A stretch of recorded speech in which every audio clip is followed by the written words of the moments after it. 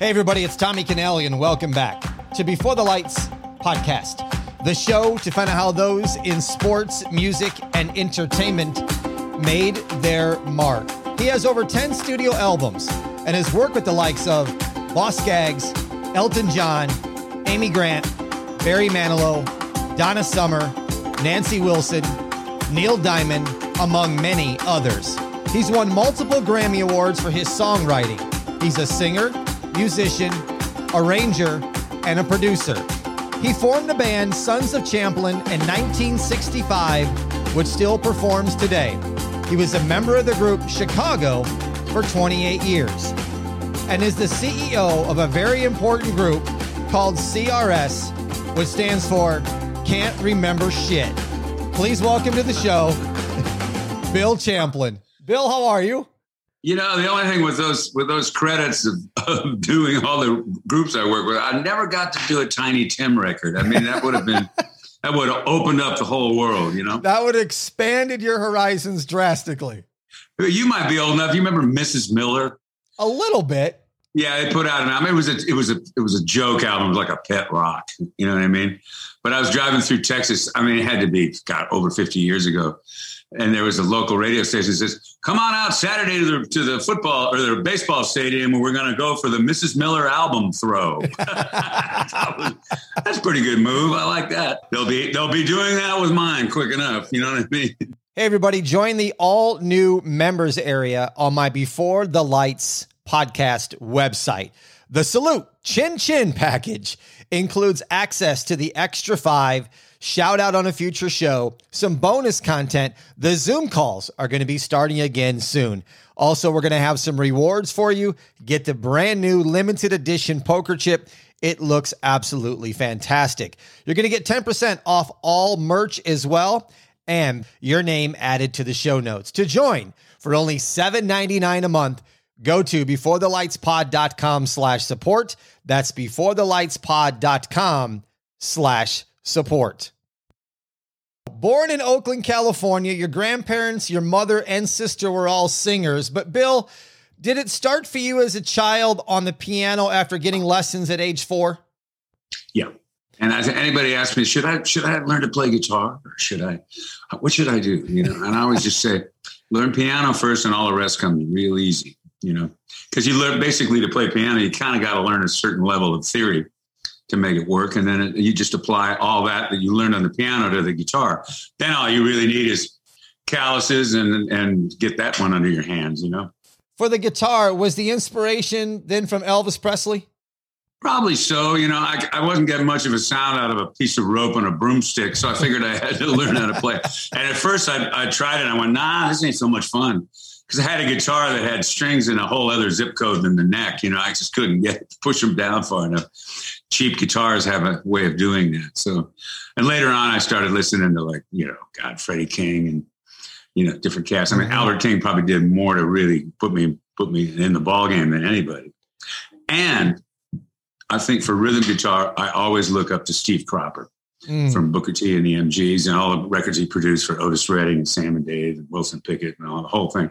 His rhythm guitar parts are always just, brilliant ignorance. Just so cool. It's just the coolest stuff. But, and he's a good friend. He's a really good guy. So anyway. The band, The Opposite Six, while you were at Tamalpais High School in Mill Valley, California, this turned into Sons of Champlin. How did you come up with the name Sons of Champlin? Oh, you don't even want to know. The stupidest rock and roll band name in the history of the world. Why is it? And we still play gigs. We just did a couple of weekends ago. We did Sacramento, Marin County, and Oakland. So we still play sometimes. Not that often because they're kind of based out of Northern California.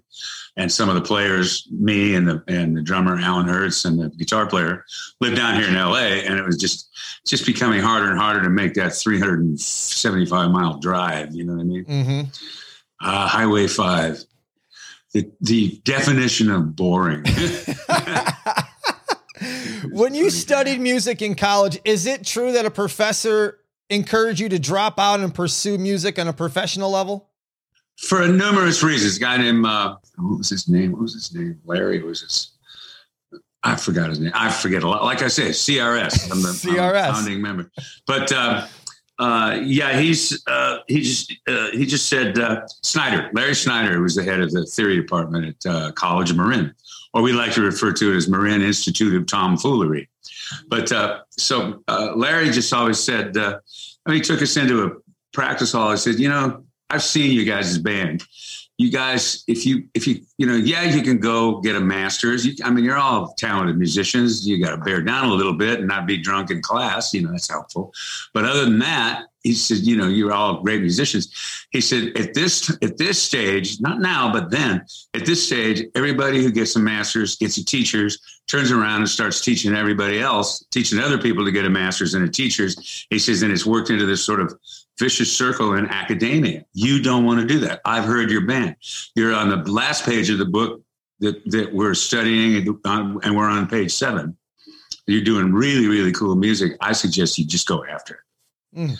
And quit bothering me. Probably didn't say it quite that way, but I kind of dug. It was a 2-point thing because we were relative. We would do that kind of thing and end up with we'd get an A and then whoops. When did you start writing music? I think I wrote my first song when I was about 14 or 15. It was a blues. And then in 1977, at 30 years old, you moved to LA. What was the music scene like in LA at that time? Well, the music scene had been slamming. You had Mamas and Papas and Sonny and Cher, Jan and Dean and Beach Boys, all that kind of stuff had already been kind of established, but there was a whole new world of cats really kind of building a whole new thing. And it kind of came out of Steely Dan in a lot of ways because Steely had the thing where they had kind of straight ahead, really great sounding pop songs, but music kind of took them this way and they followed it rather than saying, no, I want to stay with what's working. They just went, let's go with where it tells us we want to be. And a lot of people, especially a lot of the session cats around, could do that. And they understood that. Most of them probably had a certain level of jazz training, at least, Jay Graydon's a crazy bebop guitar player. Greg Matheson's a great bebop piano player, but he's also a great R&B producer, arranger, and songwriter. I write a lot of stuff with Greg. He's one of my favorite musicians, As a producer, it's funny. He's so great. He's such a good musician and can go anywhere with it. But the songs the hits that he really got were Hey Mickey and Whip It. He just happened to get those projects, and those are the ones that he got really big studio success. So people don't realize this is a monster musician, so far ahead of anything that was on either of those records, Mm-hmm. But he was cool. He was working with Trevor Lawrence, and Trevor was Trevor. I forgot. It might be CRS. Yeah, right. Right. Here we go. You'll see a lot of that as the day goes by. Anyway, and I just sort of fell into the middle of this. I was kind of sort of known because of the Sons, and guys, when I kind of hit town, a certain level of cats that I became really good friends with. I'd already worked with David Foster when he was really a session player and a string arranger. Keith Olsen was producing the Circle Filled with Love album for the Sons. He says, I think you need strings on a couple of these things. It'd be really lush and nice. I know a guy. I said, who do you get? Who are we going to get? And I popped up a handful of names of people that were known. He says, there's this new guy in town who's really good, David Foster. And the minute we met, we just became fast friends and started working together, writing together, and David, I remember I said, I want to have David Foster produce my album. I said, he's just a session piano player. He'll never be a producer. I said, you're wrong. I'm using him, which may be one of the reasons why the record didn't go, because they had an idea. Let's get this other guy who's had a lot of hits. I said, well, give this guy a shot. Give him a chance. Because this other guy would hire somebody like David Foster to do the work. A la David Page on the Boz Scaggs Silk Degrees record. David really did a lot of it. Mm-hmm. I don't even remember who produced it. Joe, I forget, another one down the drain. I never worked with the guy, but Foster turned out to be just an amazing, primal force in the world of music anyway. Yes. When you were with the group, the Rhythm Dukes, Who all did you guys open for at that time?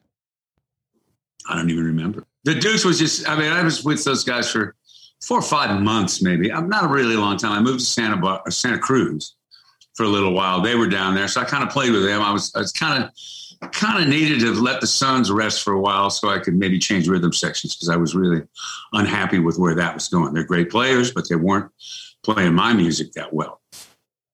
There's a difference between a great, chops drummer and a guy with a groove, and I just couldn't get what I wanted to get out of what we had. So I left.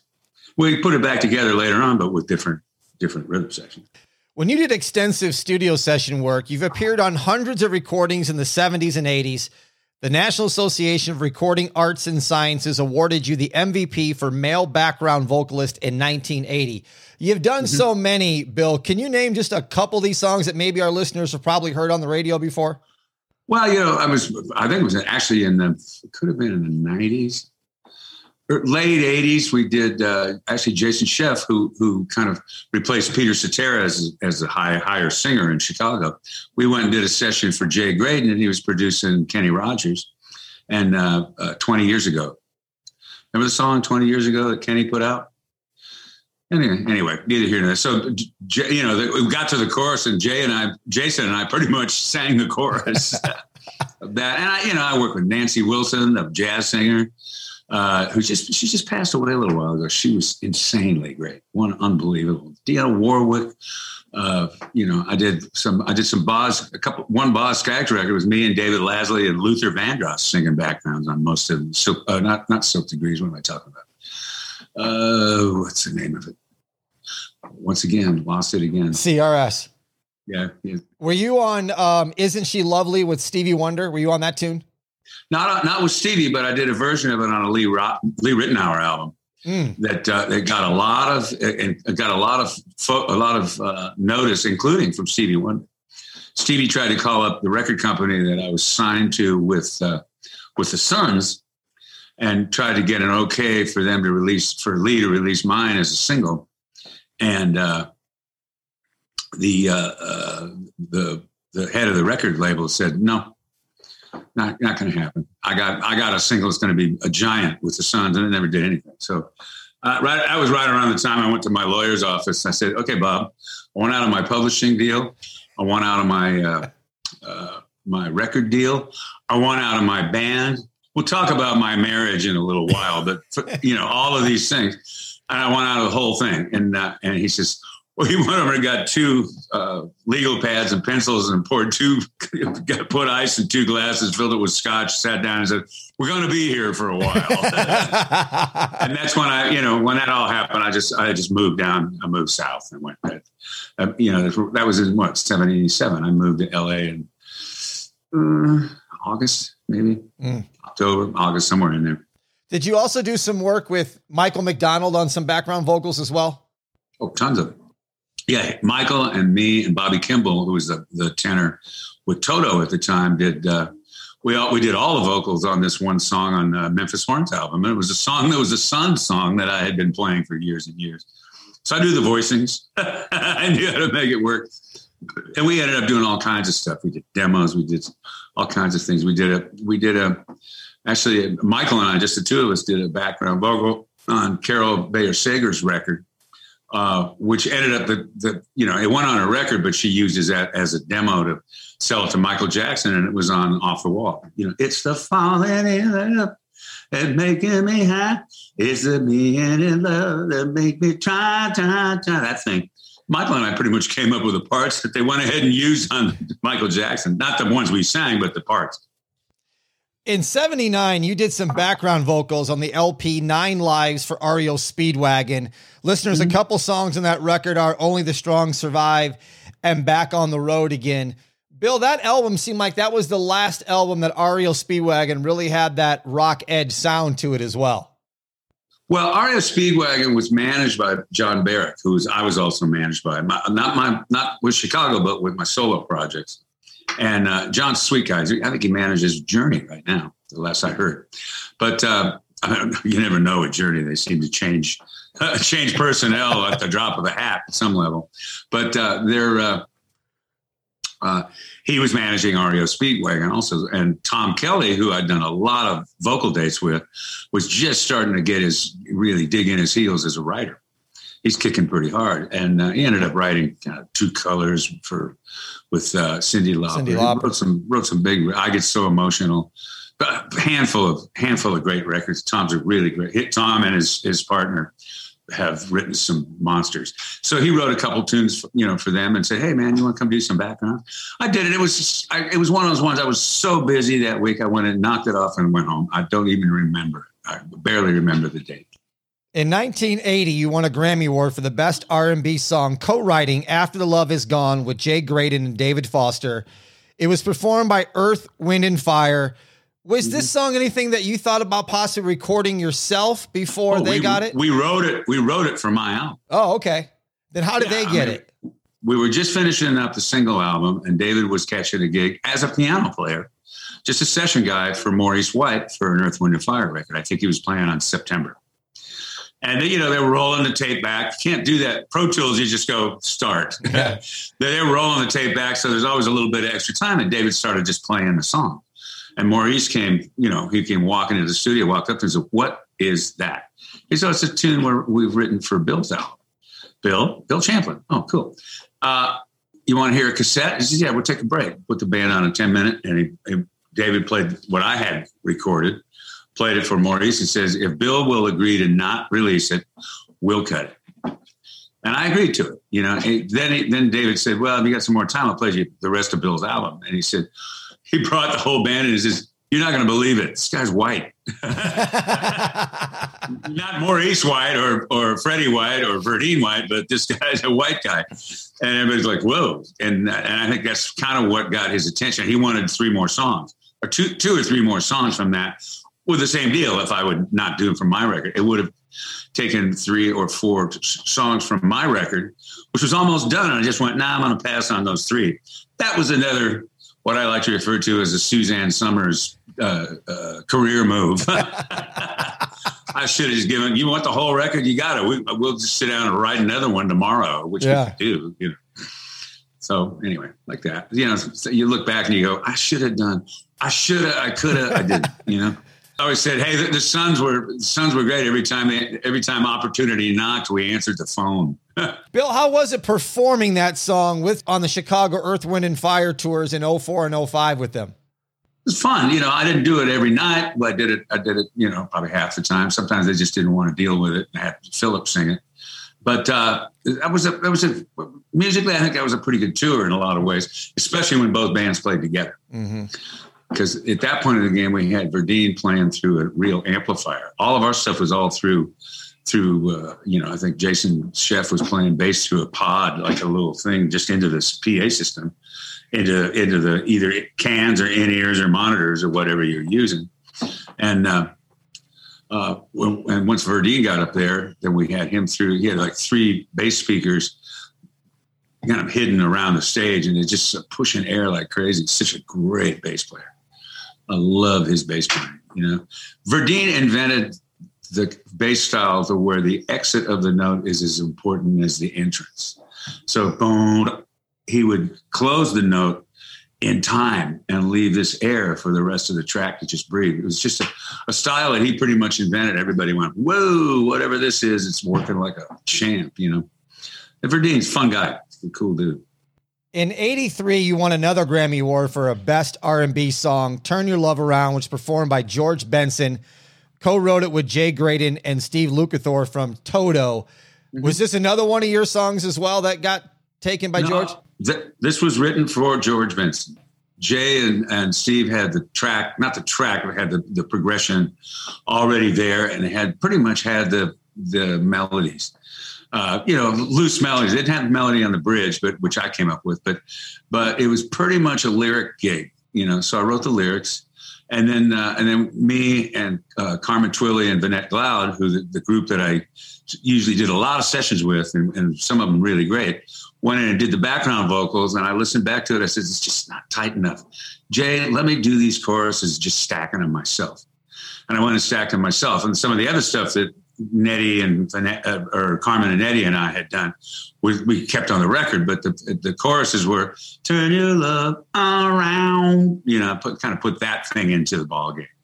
And we did a demo of it. And Jay says, "Hey, just do it your own way." And George said, "The way Bill's doing is fine. I'll just sing that." He's a really good guy, and it's if he could only play the guitar, forget it. Like George Benson is probably the best bebop guitar player ever. I'm talking ever. I have that tune on a 45 vinyl that I still play to this day. Oh, great. You haven't taken it to the annual Frisbee contest No, yet, I love the tune. In 78, the day after Chicago guitarist Terry Kath died, who was the founding member of the band, they reached out to you to audition, but you declined. Why did you decline at that time? I got a call from the manager or soon to be Full Tilt manager, but I think he was like a co-manager of Chicago at the time after Terry died. And they all kind of knew they were going to keep going in some form or another. So I got the call.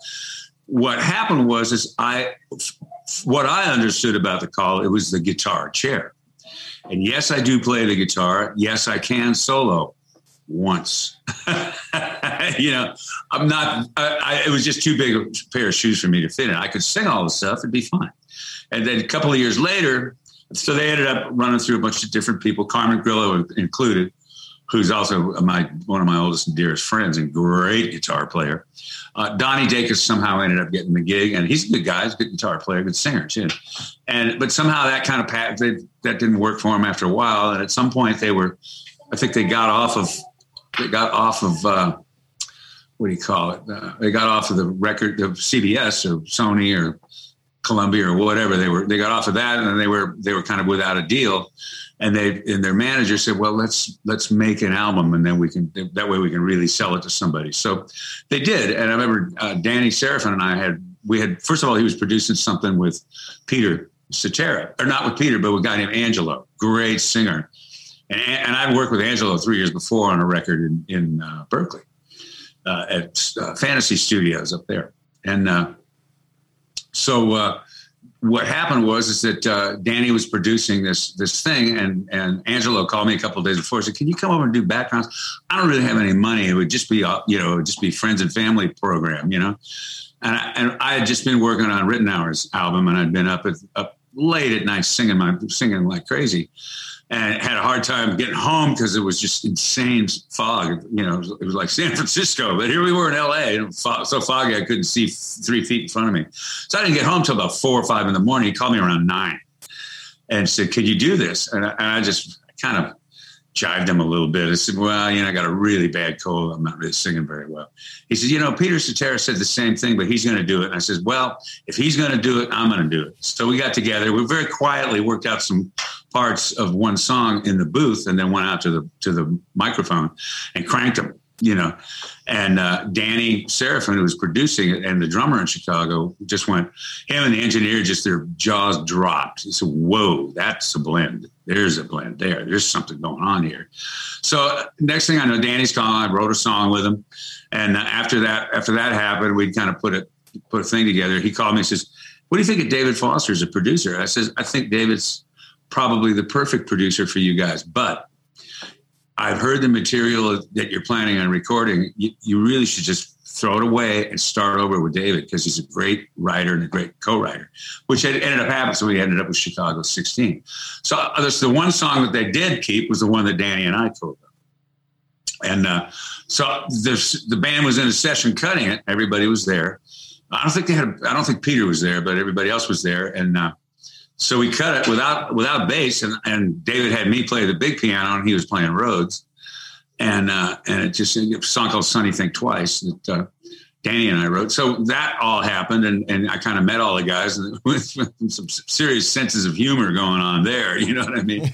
And we ended up having a ball. And a couple of days later, Danny called and said, "Man, we want you in the band." I said, "Man, I don't do sideman gigs. It's just not. It's not what I got a solo album coming out any minute here. I just don't do sideman stuff."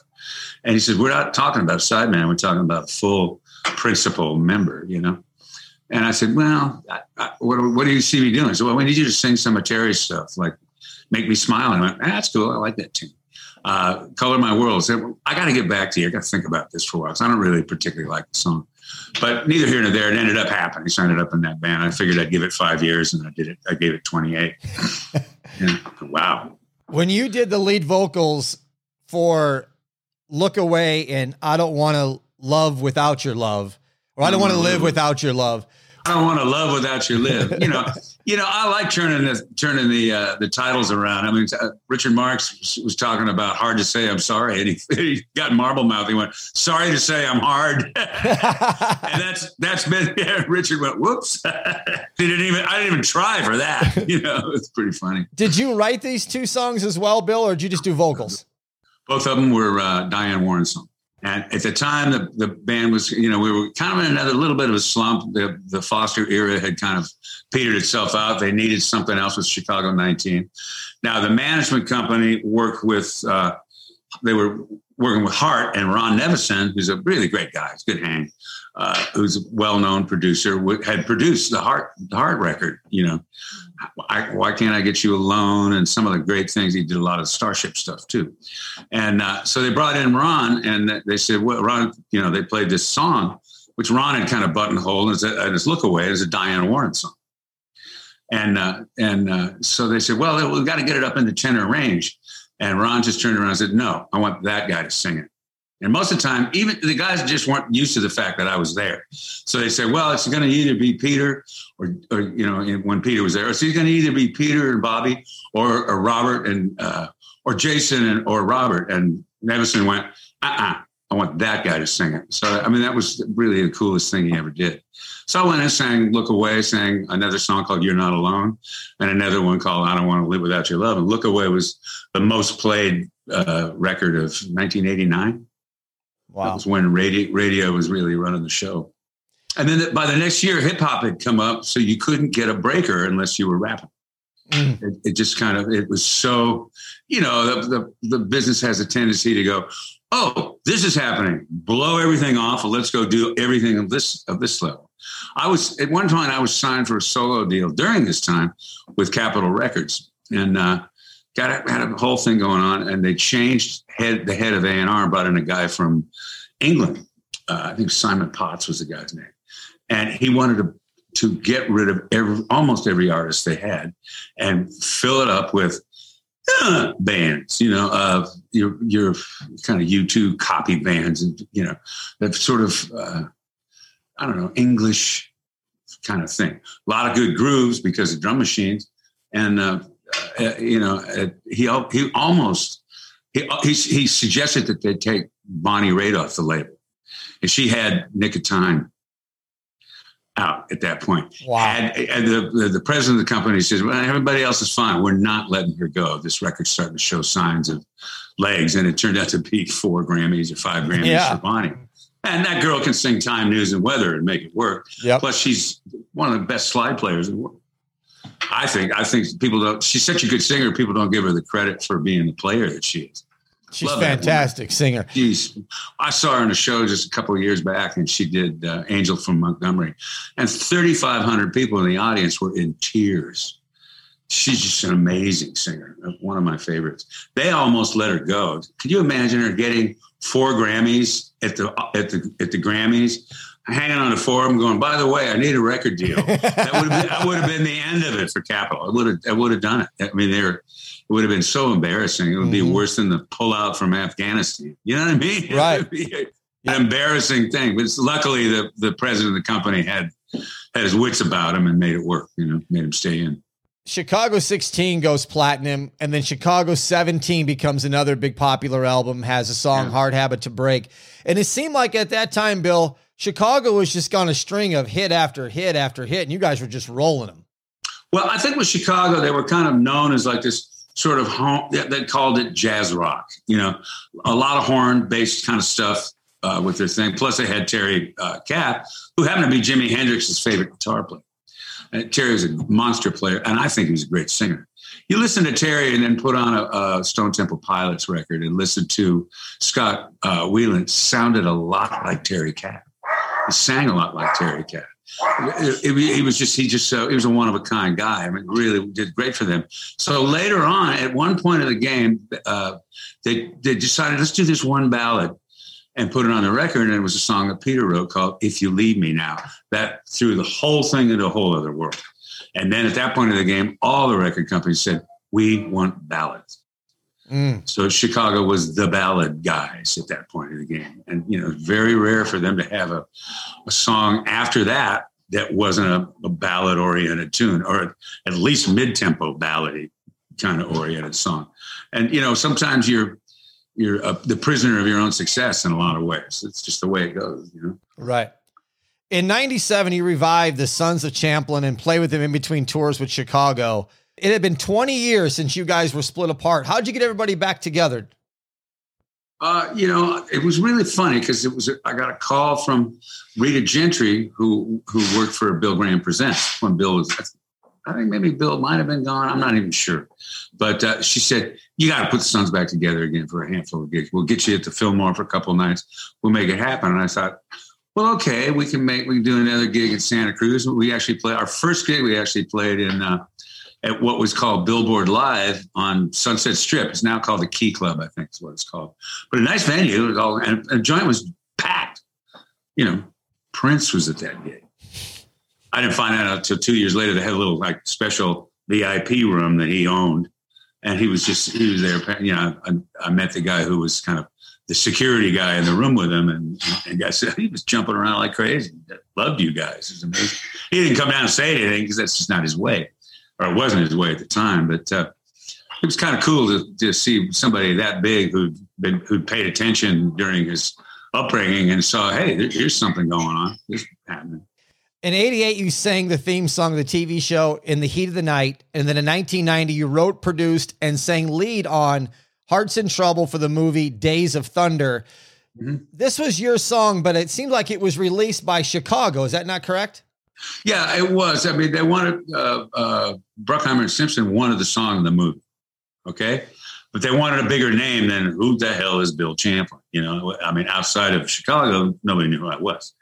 And Dennis McCoskey, who co-wrote the song with me, he went, hey, listen, if we could get Chicago to do this. So really, basically what we did is had Chicago put some horns on it at my house, in my studio. They knocked off some horns on it, just the horn section. And, hey, I played harp on that thing, if you can believe that, my 2 harp licks. And then we had Jason do some like fretless little bass moves. And it just ended up being really kind of a cool thing. We missed a really big record right there because I think that Tom Cruise held back the video because he wanted a little more kissy face with Nicole, who he the first movie they did together.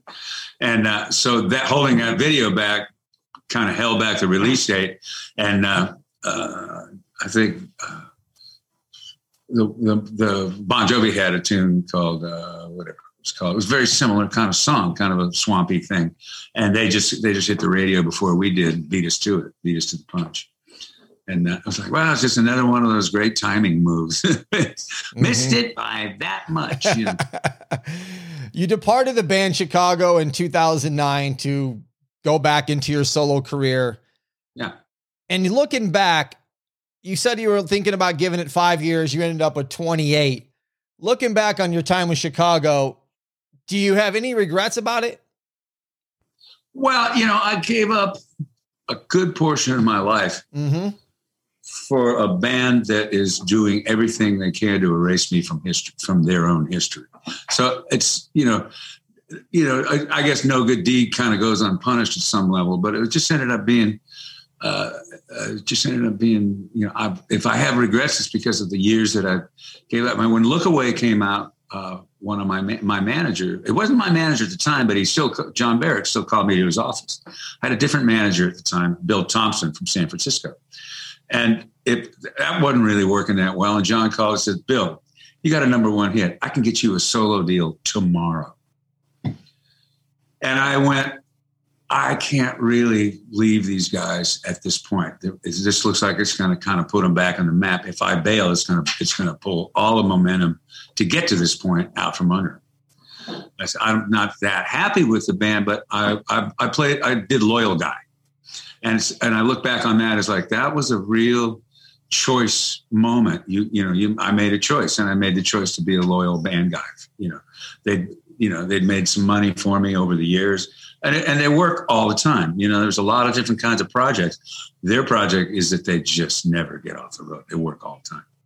Or in those days, they didn't work that much, but they worked, every once in a while you get a month off. It doesn't happen anymore. The last 10 years I was in that band, there was, hey, I need to take a vacation. Well, we just booked some gigs over it. You'll have to cancel your plane tickets, And I never really had a chance to do anything but just that over and over and over again. So I was really obviously getting more and more unhappy with the way that was going. So things just ended up, it was probably better for them and better for me to bail out. Mm-hmm. They made sure I did. It's just my opinion, Bill. But if Bill Champlin is not in Chicago, Chicago is not what Chicago was, because there's no David Foster. Chicago 16 doesn't become platinum. All those hits aren't there. Yeah. Well, everybody thinks David Foster put me into the band. Really the other way around. In a weird sort of way. I got called and asked, what do you think of David Foster? I said, I think he's stone cold, in your face genius, and to not use him because of some non-genius issues is crazy. It's nuts, So it was a good move, everything like that. But a lot of people who when I did get in the band, they were going, Chicago with Bill Champlin in it ain't what the Chicago's supposed to be.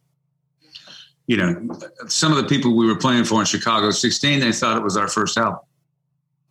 Some of the younger crowds. So, it's hard to say. They really, especially the horn guys, they really, really like their early stuff, and they did a remaster of the David Foster stuff and put it out on Warner Brothers. And in the liner notes, they said, we hate what David Foster did to us. What? It's like putting on motor oil and say, put this in your car. Your engine's going to blow. Who's going to buy that? You know what I mean? David Foster inflated a lot of bank accounts. Yeah, I'm telling you. Bill, when I say the name George Hawkins Jr., what does that mean to you in your music? One of the best bass players and co-writers and friends any of us have ever had. George is had a deepest pocket as a player. My solo album before Living for Love, which was called No Place Left to Fall, George Hawkins, Bruce Geicha, and I wrote probably half the record. George, I miss him so much. It's just crazy. And I was never in a band with him. But if I had any recording to do, my first call was George. And he came, he played on the first the album I did with Greg Matheson called Burn Down the Night. It was George and Tris all the way. And those two guys played on Kenny Loggins' first handful of records. It was a great bass player, great musician, one of the funniest human beings on the earth. It was always just a pleasure to work with George. Good singer, good writer. Talk to me, just a bad boy. And I just, regret that just because mostly financial, and he had a handful of kids, so he needed to take the gig with the money and not take the gig that he wanted, which was with me, because I couldn't guarantee anybody, any money at that level other than, hey, we'll do the gig and everybody will get a little bit, enough to pay for the gas to get to the gig. And that's just sort of, my career and Sons and so on never really got over the hump, So, but that hump didn't include musicians. Musicians worldwide were becoming aware of what I was doing and what the Sons did and what, still what I'm doing. And I'm still doing it. And people go, how could you be singing at this age? Especially with all the, physical problems you had. I had cancer a couple of years back and I got a pacemaker. I'm the $6 million man. In January of 2021, you put out Living for Love, released by Imagine Records. It was your first solo LP in 10 years. Yeah, and that picture behind me is the cover. Is the cover, which is fantastic. We wrote stuff on it, and it's a Vladimir Kush painting. We talked to to his people and talked to Vladimir, and he licensed that to us to use for an album. That is awesome. We're walking. I knew his work already, and we were walking through Vegas, and we were just killing time while we were waiting for a reservation to come up, right, at a restaurant, and there was a Kush Gallery. So we was looking at it. Tamara says, "Bill, I just saw your album cover." And there was a guy, they closed it, but there was a guy still inside. So he came, opened the door and showed it to us. And we just went, oh yeah, that's the one. That's what we want right there. So we not only bought the print, and a really high quality print, we license it and use it for the album cover. Listeners, I'm going to put a link in the show notes to Living for Love. Bill, what does the music reflect for you in this album? Well, in this album, I'd read somewhere that if it isn't personal, it isn't art, And although most of the time the word art to me a lot of times is a little Hollywood. I'm an artist. No, I'm a craftsman. And I think some of the best art comes from somebody doing their craft and enough to where their chops are up and doing their craft. And suddenly something takes over and throws you a great lyric or a great progression or something really cool. And that's when craft turns into art. You look at a lot of art that survived over the millennia, and you see that it was some guy that drew something on the outside of a big giant jar that he kept his rice in, but the art on it is hung in forever. So, and he was just doing his craft, and while he had, I'll make this pretty. Boom, there you go. So that's kind of where I was at with the album. I just gone through a year of fooling with cancer, which was a drag. I had prostate cancer, very aggressive, nasty stuff. So surgery, and still there, radiation and chemo. I mean, it was a hard year, and that I was diagnosed on a Monday. It was actually September 12th. I remember that because it was my sister's birthday. And the next morning, my older son, Brad, died of esophageal cancer. So I had a sick year, bad year. And I pulled out of it thanks to Tamara. She probably saved my life, keeping me laughing, because it's pretty easy to say, oh, it's that bad. Well, fuck it. I'm done. let it go, And that in some ways would have been my reaction to it. But I went, yeah, I got more to say. I'm not really afraid of dying. I just don't want it, So that was kind of where I was at with the year. It was a really nutty year. And a lot of music, a lot of lyrics, I just kind of came out a little differently. Mm-hmm. Things just started to change for me.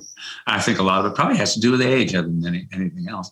Plus, I had enough time. Everybody said, what are you making records for? You can't make any money on them. Not now. There's no deal. There's no commerce per se, You've seen a retail record store lately? You know what I mean? It's everybody. If somebody wants to hear your music, they don't have to pay a cent. They can just get it. You know? And then we got all the Spotify and Pandora games. That's another lunch. You know what I mean? Right. And I just kind of, I'd been working. It took me 2 years to write a song about my son's, passing. And, a lot of country songs, somebody dies and, they were an angel when they were alive. Well, this isn't the case 99% of the time. And so I had to write that song. I had to make it real. So, and that one, when people know the story, that one gets people definitely go, whoa. Yeah. There's some pretty deep stuff in there. And the fact that I came close to, I was really looking at the end there for a minute. And so I wrote a few things. And then I had not worked with Greg Matheson for a long time. And and so I did 3 songs with Greg, and that was just through the roof. Right. And then there was Bruce Geitz, is a dear friend of mine who's written a lot of stuff with us, sent me a track. And I played the track, even through my blown speakers on my laptop, played the track. Tamara said, give me that. I said, no, we're going to do that one. And I just went, I think this, it was an older track that Bruce had in his Pro Tools, in a Pro Tools folder. I said, what do you think of this? And I heard it. I just went, oh my God, we're writing that. And I realized, oh man, I was almost in tears. I was going, we got another George song. So George was on bass on it. And George had passed away a couple of years before. And then I called Bruce, or I texted Bruce. I said, who's on drums? He said, Vinny Colaiuta. I went, holy shit, we're talking business. And the record, that song, ended up opening the album. It's great. What's it called? I forgot what it's called. CRS. Yeah. Reason to Believe. It's a really cool tune. Great tune. Bill, with everything you've done, is there a musician that you haven't worked with that you would like to, or you did not get a chance to? Stevie Wonder, I